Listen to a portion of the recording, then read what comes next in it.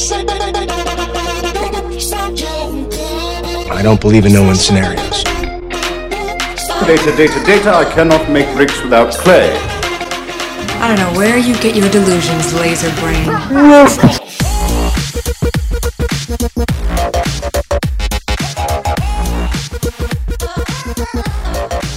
Hello and welcome to another Cheeky Scientist radio show. Today we're talking about how to get hired as an application scientist or application specialist. This is one of the most popular positions that PhDs are getting into right now, and industry demand for them is peaking, especially in November and December. Now, this overall is the number one position that PhDs get hired into. That's a non-bench position. So if you take away all of the R&D positions, all of the positions that require you to work in a lab or similar, depending on if you have a life science or physical science or engineering or social science PhD, this position is number one. Yet, most PhDs do not understand it, and they really don't even consider it until somebody contacts them about this role. So if you learn about this role, if you put it on your radar and you start targeting it, it's one of the fastest ways to get hired. It's also the position that we recommend you get into if you're not sure which industry position is right for you. Why is that? Because it's the easiest position to leave. That's right. You can transition from this position into R&D, into marketing. You can transition into regulatory affairs, all other types of positions. It's a known transitory position by industry professionals. So when they hire you into it, they're okay with helping you develop into other departments. So we're going to jump in. We're going to talk to somebody who's been in this role previously, who has worked as an application scientist, and then we're going to bring on Alex Woychek to tell us specifically about this role, and her and I are going to have a conversation about it because I've worked in this role as well, so let's jump in. I'll talk to a couple of application scientists. One will stay with us. So I'm going to bring on Alex now, and I'm going to bring on Carolyn, and we're going to talk a little bit about the application scientist role. I'll pitch into a little bit since I've worked in the role. Hi, Carolyn. Hi, Alex. Isaiah, how are you? There we go. All right, I can hear you both. Yeah, thanks for joining, and I really appreciate both of you being on. You know, we have a lot of PhDs who are interested in this role and maybe understand it a bit, but not completely. I have to admit, I didn't really understand it completely either. So what do you love about this role? I guess that's where I want to start. Like if you had to talk about it now that you're on the other side, what are the things that you really enjoy about it, both in terms of being able to stay close to, you know, the science or the technical side of what you do, but also getting to expand your business experience and work with different types of people? That's kind of what I wanted to touch on. And I'll start with you, Carolyn. So I like being able to support the product that I'm an expert in, and I'm able to support that post-sale. And then the people that I work with, I'm able to make a big difference because they integrate the product after the sale. I can also refer for sales, and I'm able to see a big difference in the utilization of it. The big problem with our company is the people purchase the product but don't use it. So I'm a key piece in customer satisfaction and integration. Yeah, and what I liked about it was, just like you said, kind of being that conduit between the two. Like I love going back, and you're respected by the company because you have inside information from the people using the product, right? So they're kind of hanging on your words in terms of, okay, well, they say that they're confused by this user interface, or this doesn't make sense with their experiments. There's not the, you know, they wish they could do it with these tubes or whatever you're supporting, right?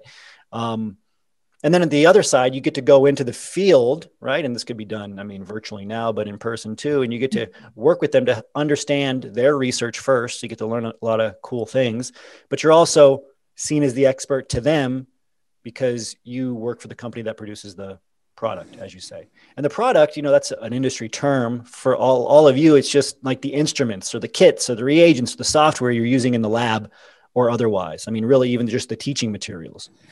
So I'll stay with you, Carolyn. I know you're busy and just volunteering to be here, so thank you. So after you transitioned into the role, what was better than you expected after getting into the application scientist role? Because I know any role in industry is kind of a black box for most of us who have never worked in industry. So what was Better than you thought it would be for the application scientist role specifically and for industry overall? For industry overall, first of all, I get a lot more respect and value and appreciation than in academia. So I feel like my academic background has finally paid off, which it didn't before. And for application scientist, I feel like I can still have that independence. I think some people transitioning out of academia are afraid that they're going to lose their academic freedom, which is very valued, but I still have a lot of independence. We do go into the field. I have my own geographic area, and on Zoom or in person, it's just me, and I'm responsible for representing that product. And like you said, I take back the feedback to R&D and also to the sales team, and that's very valuable with my research background. Yeah, and I love that you still get to leverage that. So thank you, Carolyn, for being with us. Really appreciate you being on. And Alex, even though you'll be staying with us, I want to ask you the same question. What do you really enjoy about the role, and what's better than you thought it would be before you started? So just like Carolyn, I really love being that go-between between the customer and the company, and doing everything we can to, get the customer to use the instrument and, of course, buy reagents and things like that. But on top of that, one of my favorite things is I'm a scientist at the end of the day, and I love seeing all of the super cool things that our instrument is contributing to science. So seeing the new papers coming out, posters coming out, attending webinars that our company is putting on, just seeing like all of the wide variety of different sectors of science that we're reaching into. So just seeing science move forward because of our instrument is just amazing. Yeah. And I think for a lot of you, that's what you'll enjoy, is that development part. We don't get to do any development in academia. It's all just basic research. So being able to see the research translated into something that helps people, whether it's a new instrument, a reagent, an added feature, software, et cetera, and has an impact on humanity, an impact on other clinical research or basic research or whatever, to produce something, is pretty amazing. And that was one of the most fulfilling parts for me too. The team and I, here at Cheeky Scientist, we're looking over a lot of the internal data. And more than any other career track, the PhDs who come in say that application scientist is their first or second choice, over R&D. So out of all the non-bench positions, the application scientist role was their first or second choice. This was surprising. It was a big number. So why do you think this is growing in popularity, and why do you think it's growing in industry, Alex? So a big reason why this might be is because you are using a lot of the exact same skills that you used during your PhD. We're collating data, getting it all together, trying to interpret it. And then you have the great result of seeing all of these things that are coming from your product, and you don't have to be the one actually doing the research. So you can have these theoretical discussions with your customers about their processes and all of this, and try to help them optimize, but you are not at the bench yourself ever doing it. So I really enjoy the diversity of customers I have. And so the troubleshooting and all of those communication skills that you've built up during your PhD are really applicable to this position. Yeah. And, if you look at the market data too, this position is in demand. So for those of you that are curious, it's one of the best positions to get into if you don't know where to start in your job search, and if you don't know which career path is right for you. Because honestly, most PhDs will never know which exact career path in industry is right for them. The application scientist role is a great transition point, because you come in, you make an incredible salary, and you get to stay close to research without having to do bench work. And from an application scientist or application specialist or engineer role, you're not frozen or siloed off. You're connecting with all different departments. It's very similar in that respect to like a project management role. You're connected to all these different departments. You get exposure to them, and it's very easy for you to transition back to R&D, onto business development, onto project management, onto whatever you want to do. So you get broad exposure in industry, and then you can finalize right after you are actually in industry which career path long-term might be right for you. So it's an incredible position overall, but certainly for those of you who are undecided on which position is right for you, you can get into this very easily too, comparatively to other roles. It's really, you can. a lot of other roles have very specific types of tests, et cetera, you have to do, or you have to gain a lot of other knowledge. Here, if you gain some business knowledge, which is one of the reasons we're giving you Scientist MBA today, and you just leverage your technical knowledge to a new type of person, right? Non-technical people, you can get into this role. You just have to follow the right sequence, learn about where the jobs are, have access to a network, and that's it. But it's definitely growing. It's definitely in demand. A lot of you are invisible, right? Or you don't know where to look for the roles. So you might think, well, that can't be true, but it absolutely is.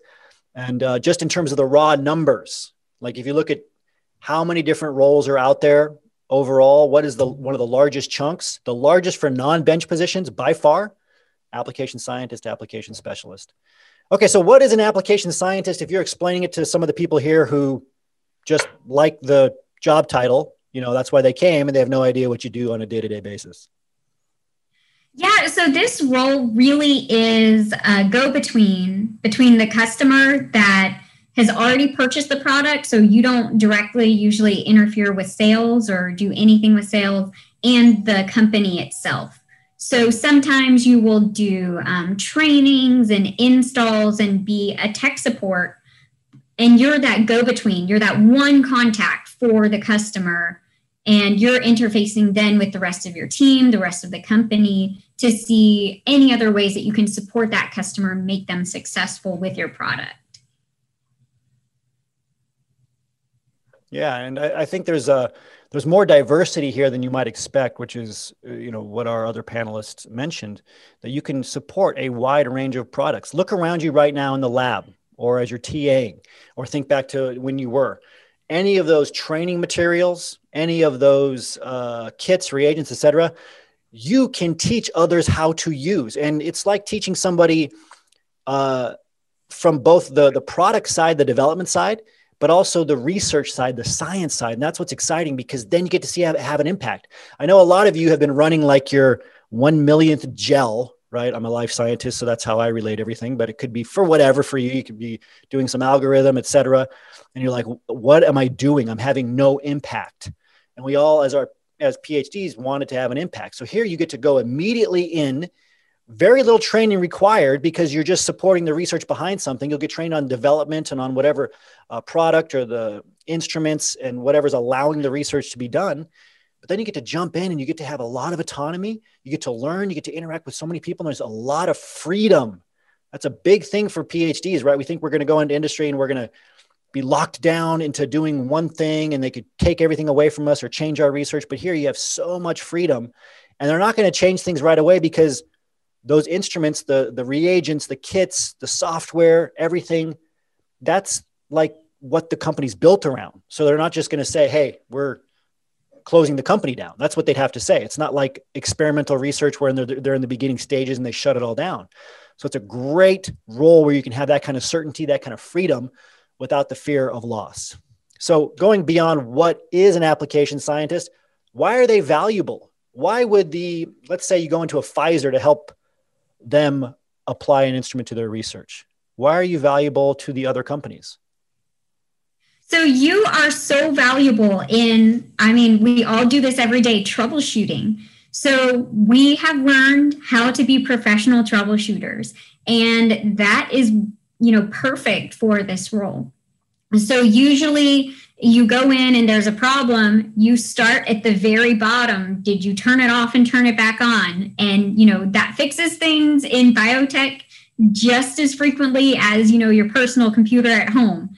And then you start with the cords and these other things that are super simple before you start trying to get into the big bits of the instrument or the software that you're supporting. So these troubleshooting skills that you have of interpreting your results and seeing what things might not have gone properly are exactly what you need, because you need to be able to be independent. As Isaiah said, you need to be able to work flexibly. So sometimes you go to a customer site and you go there for one problem, but then you realize they have this other problem that is much bigger, and it's actually causing this smaller problem that they're currently seeing.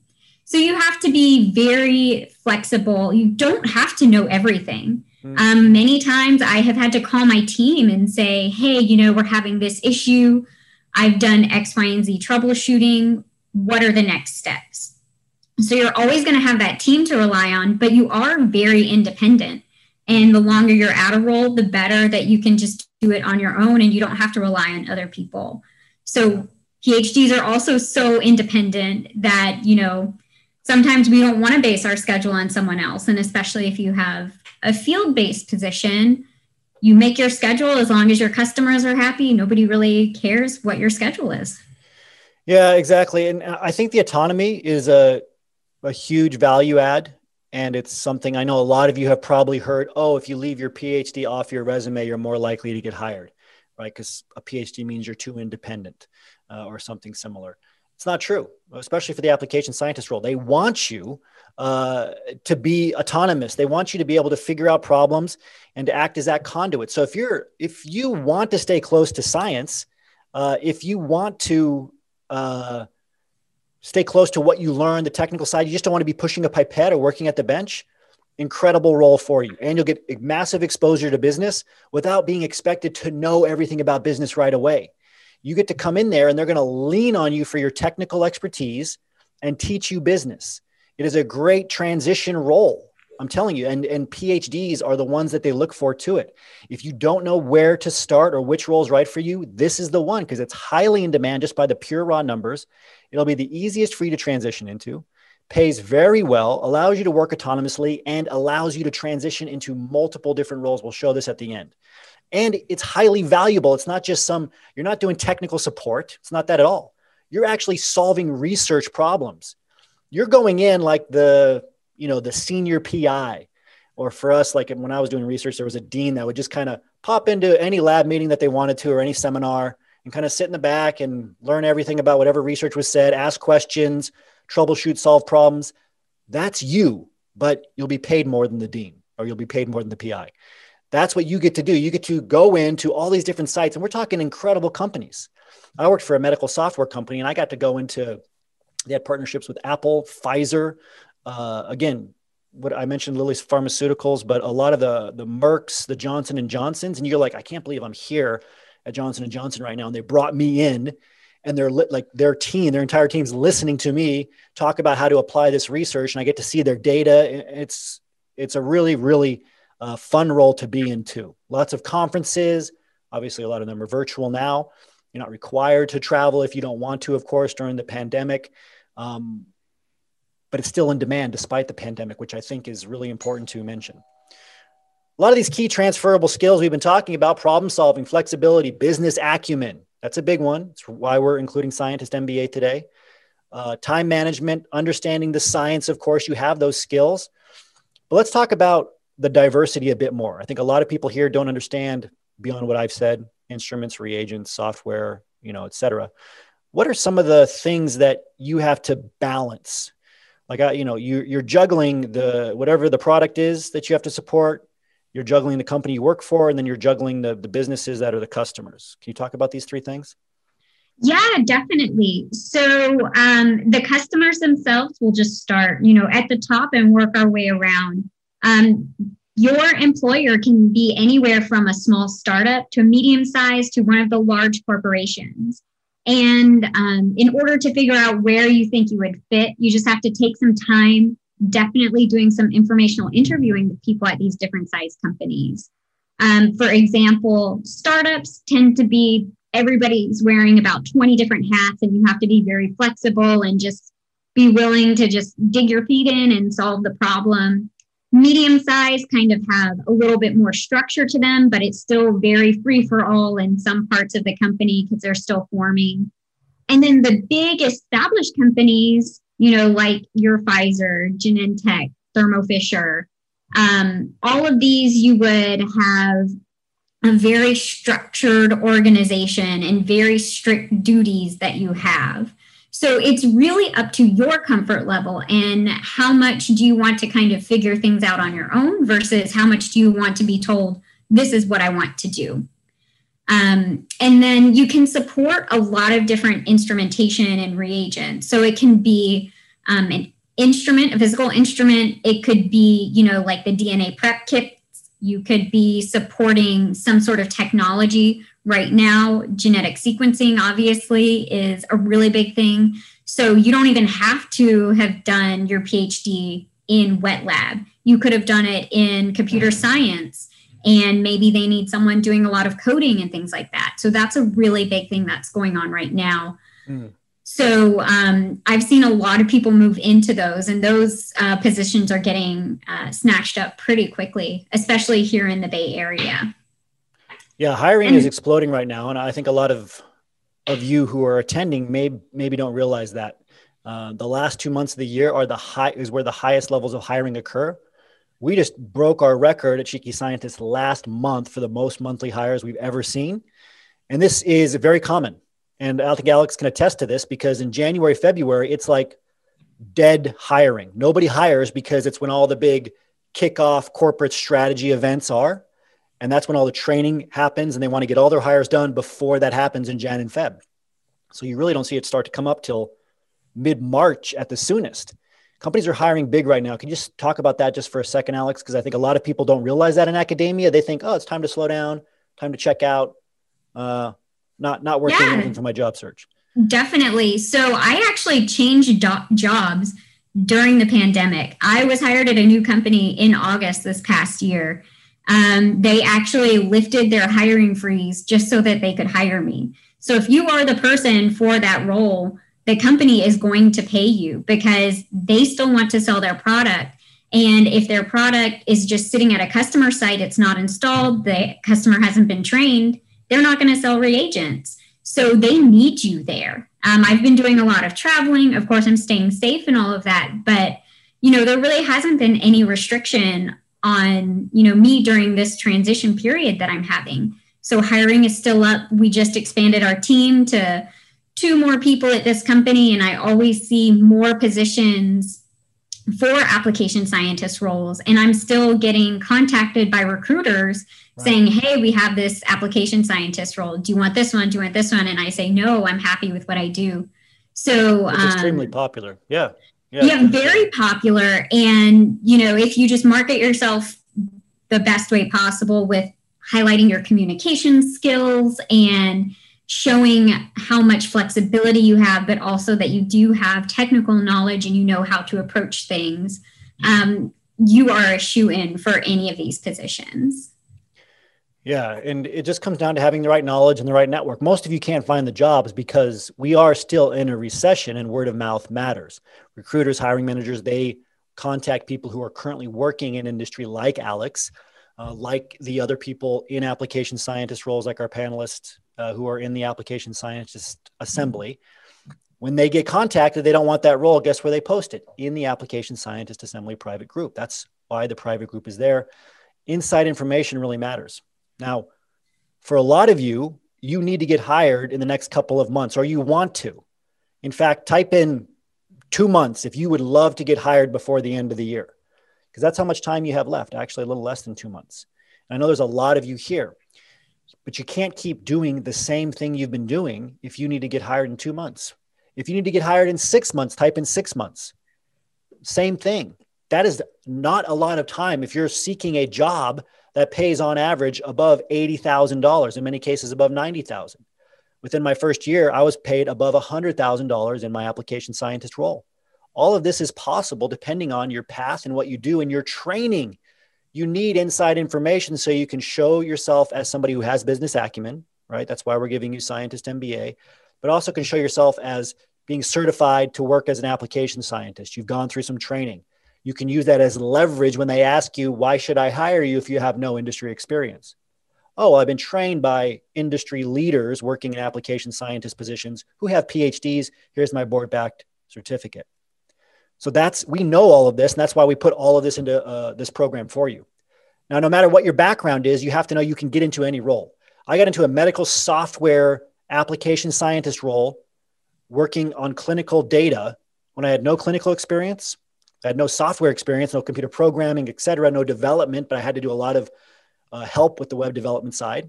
It was a software as a service is what they call it now. You can do it too. Alex, maybe talk a little bit about that, what you see people coming in from different backgrounds to support different types of products. Yeah, you don't need a certain background to be able to support certain products. So if you're only in life sciences and that's where your background is, you don't necessarily have to have, extensive programming experience if you want a software position. Mm-hmm. You actually already having that drive to want to learn it and having that science background will help you code more efficiently if that's something that you're looking for.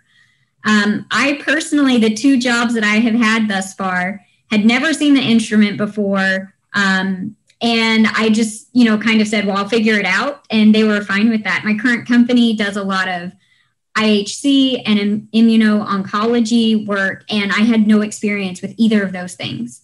Mm-hmm. And I still managed to get hired for that position. So you don't have to know. You just need to know where your limits are. And you have to be fine in an interview saying, I don't really know that, but I can look into it and get back to you, and then actually get back to them during the interview process. Mm. And so that shows that you're willing to learn, put the time in to get yourself up to where your coworkers are. And just showing that drive and motivation for the company will get you further than even if someone who did know, but they just weren't motivated for the position. So you don't have to have the background. I mean, it's nice. It is, a step up that you can talk about it. You can talk about different troubleshooting things that you've done with the instrument or the software before, but it's not necessarily required. Yeah, that's a great point. And it's not required at all because you all have a doctor of philosophy, or you will be getting one. That's the ability to ascertain knowledge and knowledge itself. That's what a doctor of philosophy, that's what philosophy means. So you're quite literally a doctor of learning. And they know this. You can process information faster. You can produce a larger volume of work, written or otherwise. You can work harder. You have better work ethic. This is a lot of stuff we'll train you to put on your resumes, your LinkedIn profiles for application scientist positions. Now, the sticking points that we help you overcome in these programs are not understanding the role, the different types of roles, how to communicate to different types of people, technical and non-technical. Right. Those are the 2, broadly speaking, you'll be communicating with both on your own teams and then on the teams you're going into. You're going to be working in research, and you'll have to work with highly technical people to help them do their research on, let's say, an instrument. But then you'll have business executives coming in, et cetera, that might ask you more higher level business acumen questions about how to scale the usage of that instrument, as a simple example. If you don't have a understanding of business overall, you're going to struggle in this area. If you can't speak about that, how you would communicate differently to different types of people, you're going to struggle even during the interview process. We train you on that in programs. And not having industry experience, which, again, we give you leverage against that objection from employers by giving you this training backed by a board of application scientists. So we're looking at some myths here, Alex. It's not a traditional sales role. It is an R&D role, right? But it's not an R&D role. Excuse me. These are myths. You don't get to use your science, and it doesn't value skill sets. I think we've covered most of these, but maybe talk about how it's not an R&D role, right? You're not at the bench doing stuff, but you do get to communicate and have to communicate very closely with R&D because it's an innovative role. Can you talk about that? I think it's an important point. Yeah, definitely. So R&D is research and development. So the application scientists are aware of the research and development that are going on in the company, but we're not the ones actually performing it. We're the ones in the field gathering feedback from customers about things that they would like to see, things that work really well, things that maybe even our R&D team hasn't even thought of putting into future versions of the software or products or things like that. So this is another instance where the application scientist is a go-between between the customer and instead of, the rest of the team. Here we're going directly to R&D and saying, wow, we've heard a lot of customers complaining about this thing, or they really like this other thing. Can we improve, X, Y, and Z? And so then you get to take part in the development of the product, but you don't physically do any of the testing or any of the internal validations or running any of the experiments, but you do get to see the fruits of your labor. Yeah, well said. So it's not a sales rep role, and we bring this up because A lot of you might be thinking, oh, I don't want a technical support role or technical sales role. It's not that. You're like the professor they bring in to problem shoot, to solve the problems, to talk about the science, the research. So sales reps really focused on the numbers. Here, you're focused on teaching, solving problems, supporting the researchers, the clinicians, the people that are called the customers, but really they're the people that you know best. That's why they're hiring PhDs into these roles, because you can speak their language. You've been where they are. Like, imagine going back into your own lab, training them on how to do their research better, training your PI and telling your PI what they're doing wrong and how they can use an instrument or some advanced technology to improve it. You're not selling it. It's after they purchase it or they want to integrate it into their research. That's what you get to do. And of course you get paid a lot more because of it. I think we just covered the R&D differences. This is a nice graphic that shows where the overlap is. You get to stay. I mean, it's the dream role for those of you that are like, I'm sick of the bench, but I want to stay close to science or engineering or my specialty. Type in me if that sounds like you. You're like, I don't want to be in the bench or stuck in the lab anymore or pushing the pipette or, counting the cells or doing any of that stuff. But I like science and research. I love learning new ideas, innovations. I'd love to help develop a better app or software feature or a better instrument or a better kit, some innovation that's going to improve research, improve diagnostics, improve treatment. If that's you, this is the role for you. And then again, I strongly believe if you don't know which role is right for you in industry, get into this role, work in it for a year, and then transition to any other role. Because from an application scientist role, it's the number one transition role for PhDs by far. We see it time and time again. Okay, quickly, 20 minutes left. If you want to get $400 off, few of you have taken advantage of this already.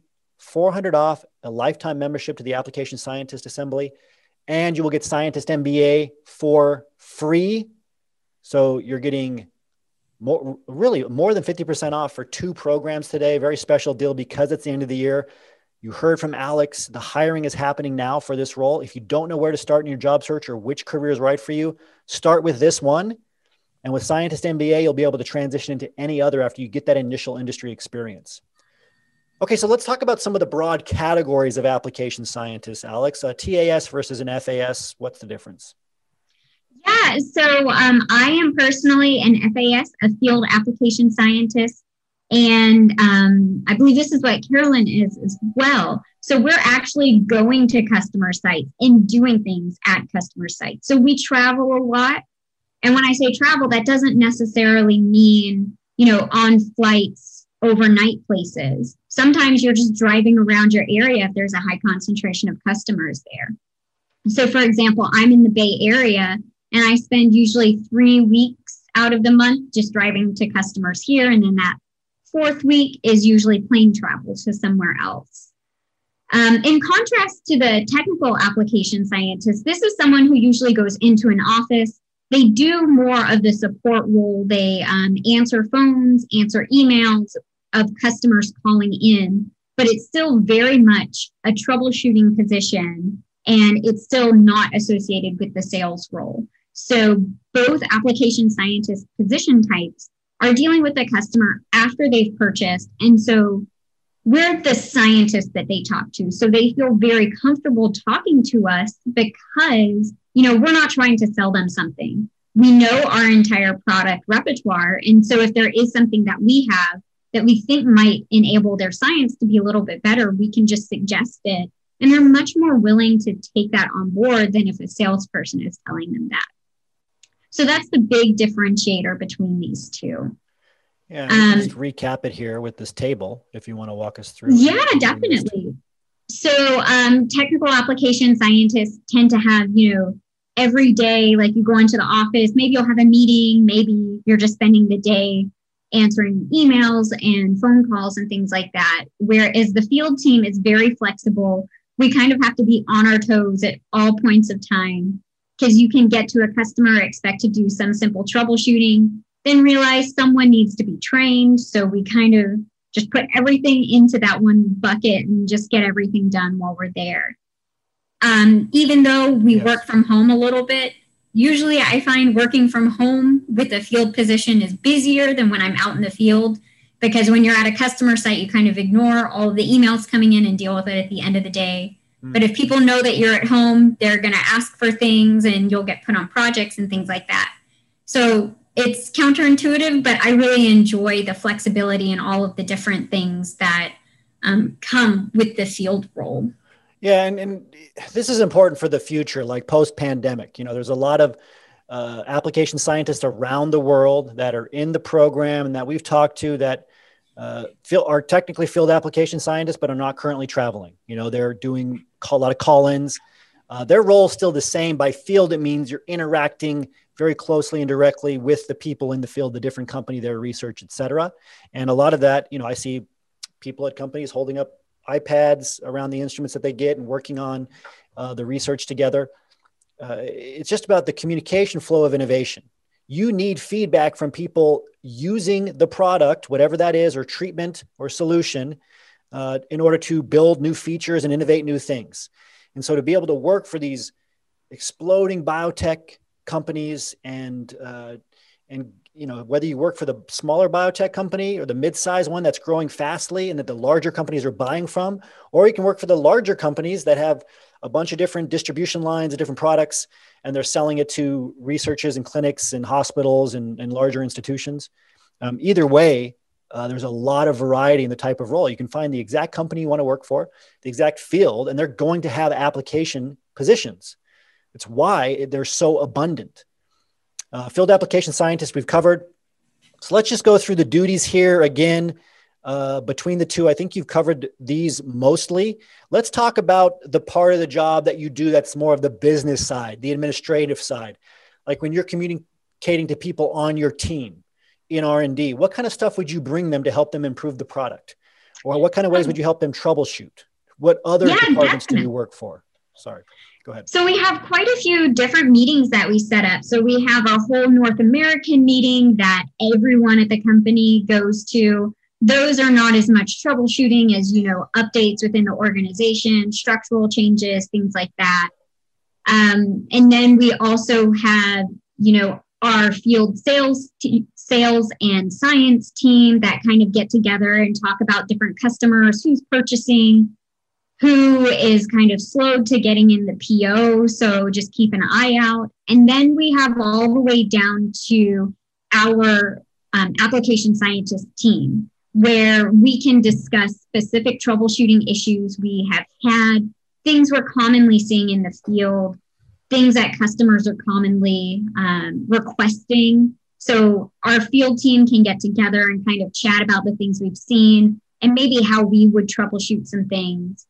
And then if there are still some unresolved questions after that, then, we have every other week a meeting with the R&D team as well. So we can bring up things at that meeting. So we tend to have a lot of different meetings, but they're all so useful to kind of communicate everything that needs to be communicated to the proper channels. And then outside of that, everybody is, welcome to email and things like that. Someone directly if something is urgently popping up. Thanks for doing that. So you've talked about some of the departments, the meetings, and there's this cycle that you're a big part of, from product development, product commercialization, right? The customer has the product. So after the product gets purchased, if it's a new product, right, there's a section here where it goes to market, which is its own thing, and then the product sell. These different categories, most of you have no experience with. That's a big part of your training in the Application Scientist Society, Assembly. What is your role here specifically? What do you find yourself doing at the most practical level in between these fields, Alex? So the biggest thing to look at how much you're going to be interacting with these different parts of your organization is how large the organization is. So if you're a smaller company, you as an application scientist are going to have your hand in every one of these little buckets. But as the company grows, there are more specialized departments to deal with each of these. So in general, application scientists don't really do much on the development side because that's usually happening before we join the company. But once the company gets large enough and is looking at upgrades and things like that, that's when we kind of put that feedback towards the R&D team and then they can make upgrades as they see fit. And then as far as commercializing a product, this is usually a marketing team, but they also like the input of the scientists because scientists know how to speak to other scientists. So sometimes we'll proofread some materials like pamphlets and emails that are going out to customers and just try to target it to, whatever that customer is doing. And so once the customer has purchase the product. Usually the sales team will communicate with you and you have your processes that you follow depending on the roles that you have for this position. So sometimes if it's a more simple instrument, you'll do the installation, the training, the troubleshooting, everything. But if it's a more complex instrument, there might be someone who does the installation, someone who does the training, someone who does the troubleshooting. So all of these are important to think about when you're looking at different positions, seeing the specific roles that you'll be expected to follow. And then hopefully, while we're on site or talking to customers, maybe there's another department that also wants to purchase this instrument because they want to use it, but, they're in the building over and they don't want to have to keep coming back and forth. So while you're on site or talking to customers, you can ask them about their needs. And you being the scientist, they're very willing to tell you, oh man, we really need another one of these. And then you can move it on to the sales team and then they can take care of that. Yeah. And again, if you're not sure, I know this is a lot of you, maybe you've targeted a few roles, you've shown some interest, but you haven't dedicated yourself to a role. Guess what? You're never going to be able to do that without getting industry experience. You're never going to know for certain if the industry role is right for you. That's the good news though. Industry is not like academia where it's like, okay, I'm getting a PhD. I know that's going to be at least half a decade. It doesn't work that way. Within a year, you can move to a different role. I was an application scientist for a little over a year. And then I knew I wanted to get into more product commercialization in terms of the messaging, marketing, communications, et cetera. And then I wanted to go from there to business development. You can do this too, but you won't know until you get that exposure. So get into this role because you get the high pay, you get the respect, you get the autonomy, you have the freedom, it's in demand, and it will give you exposure to all the other roles that you're considering. It's really a no-brainer. And here's the career progression. You can say, if you love it, you can continue to move up vertically, but you can very easily get into R&D if you happen to miss that. Very easily get into the commercialization side, very easily get into business development, as well as many other roles. So can you talk about this fluidity, Alex, and why it's such a great transition point for PhDs? Yeah, it is the perfect entry point into industry for someone coming out of academia. I am so happy that I kind of stumbled upon it and then just went with it. So you can move within the same company, as Isaiah had mentioned. Staying there. Usually people stay in the FAS or TAS roles for, 3 to 5 years if they're high travel positions, just because they get tired of traveling that much. And then they can go into management and, then take care of the newly blossoming team under them. Sometimes, there isn't that management position within your company. So you could always move to another company that's starting up, a new FAS wing or TAS wing that needs to get started. But you can also take all of these roles or all of these things that you've learned from the application scientist role and use them in different parts of the company. So as we kind of alluded to, this role interacts with almost every aspect of the business outside of the C-suite at this point. So you can dip your toes and say, hey, well, I think R&D might be good. Let me try to hop on more R&D calls. Or maybe marketing is super exciting to you. You didn't realize how much you enjoyed it until you got a little taste of it.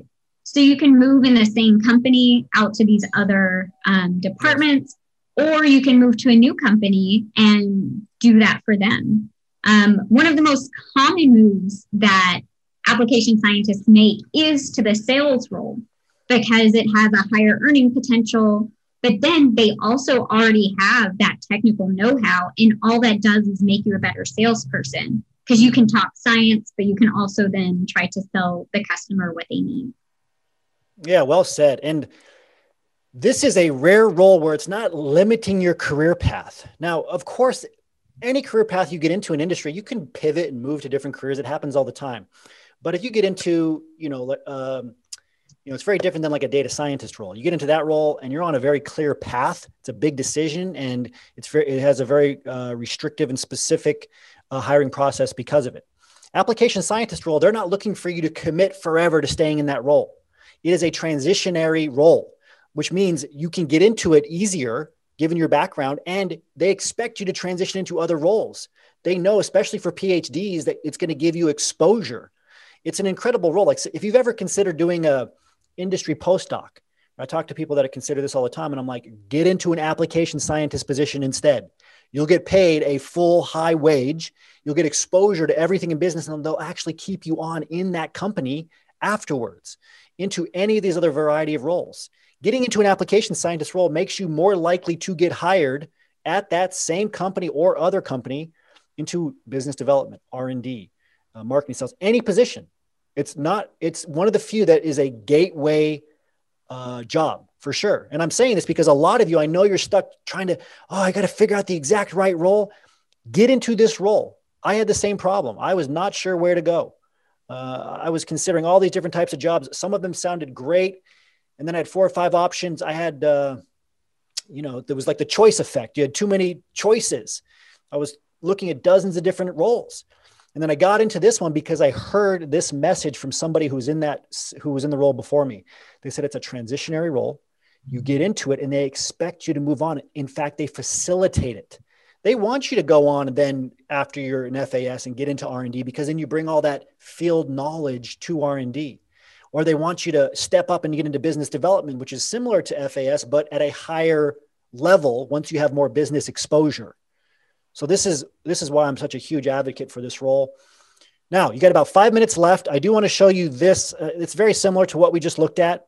It is this gateway role that you can get into many other different career paths, right? And there's lots of different titles under R&D or marketing, sales, business development. We're just showing a few. As an application scientist or specialist or engineer, you'll be the first on the list for any of these internal openings or any from other companies as well. Now, as far as the steps to get hired, this is where we're going to have to close. Last question, Alex. What are some of the biggest mistakes you see people make when they try to get into the application scientist role now that you've been on the other end of the table and talked to job candidates? The biggest thing is people are scared to network, and they think, they're going to get these references by magically sitting and not doing anything. They think somebody will reach out to them and it'll be perfect because they have the perfect CV or LinkedIn profile or resume. It is not like that. Maybe recruiters might reach out to you, but if you want those high quality jobs, you need to put the time in networking. And a lot of people say, it's COVID, there aren't networking events. Well, I was in a very tiny town during my graduate school career, and there were 30,000 people in this town. 25,000 were undergrads. Yes. 6 hours in any direction from a major city by driving. So I did not attend any in-person networking events. Obviously, this was pre-COVID, but I did all of my networking on LinkedIn, online, talking to the reps that came into the lab. I even got some interviews from the FASs that were coming to work on our equipment from their companies. But you need to put that effort in. And I understand reaching out the first time is difficult. You can put your scripts into the Facebook group and we can definitely help you out with that. But once you become more comfortable and things will be easier for you, and you'll be sending out 5-10 messages every week, just trying to get informational interviews and learning about the whole organization of whatever company you're looking at. But you need to put the effort in, and you're not going to get a quality job without that. So it's pretty much as you put into it, that's what you're going to get out of it. This takes us to the end of this show. You can learn about this program and all of our programs at cheekyscientist.com.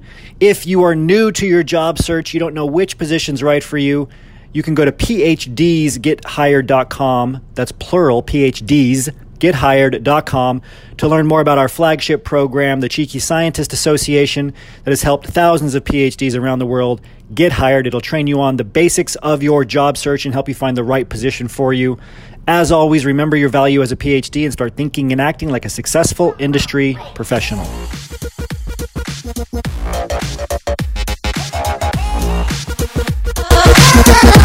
I'm Isaiah Henkel, the founder of Cheeky Scientist and the creator of the Cheeky Scientist Association. I wanted to quickly tell you that memberships into the association are available to PhDs listening to Cheeky Scientist Radio by using the coupon code Cheeky Radio at www.phdsgethired.com. That's PhDsGetHired.com, PhDsGethired.com. Simply type PhDsGetHired.com into your website browser, scroll down to the orange membership button and click on it, then enter the coupon code Cheeky Radio to get 20% off a lifetime membership now. That's Cheeky Radio, CheekyRadio. Remember your value as a PhD and start thinking and acting like a successful industry professional. Are you worried about the rapidly shrinking job market? Like me, have you been seeing more and more articles on universities shutting down their research labs, furloughing employees, cutting postdocs and TAs, and even withdrawing PhD student funding? If so, it might be wise to start taking steps to protect your PhD career. You've worked very hard and very intelligently for years to establish yourself, but likely you have not reached your full career potential yet. Perhaps you're not even getting respect, and you're not getting the rewards that you deserve. The good news is you can get into an industry career where you can get paid well for doing meaningful work. All you need is the right knowledge and the right network. The Cheeky Scientist Association gives you lifetime access to the world's #1 PhD-only job search training platform with multiple courses, and the PhD-only job referral network of over 10,000 plus industry PhDs. Now is your chance to become a lifetime member for 20% off of the association. Just use the coupon code Cheeky Radio at www.phdsgethired.com. That's PhDsGetHired.com. PhDsGethired.com. Simply type PhDsGetHired.com into your website browser, scroll to the orange membership button and click on it, then enter the coupon code Cheeky Radio to get 20% off a lifetime membership now. No recurring monthly fees, no recurring annual fees. Nobody else offers this. PhDsGetHired.com. Use the coupon code Cheeky Radio. Remember your value as a PhD, and remember that knowledge is power and your network is your net worth.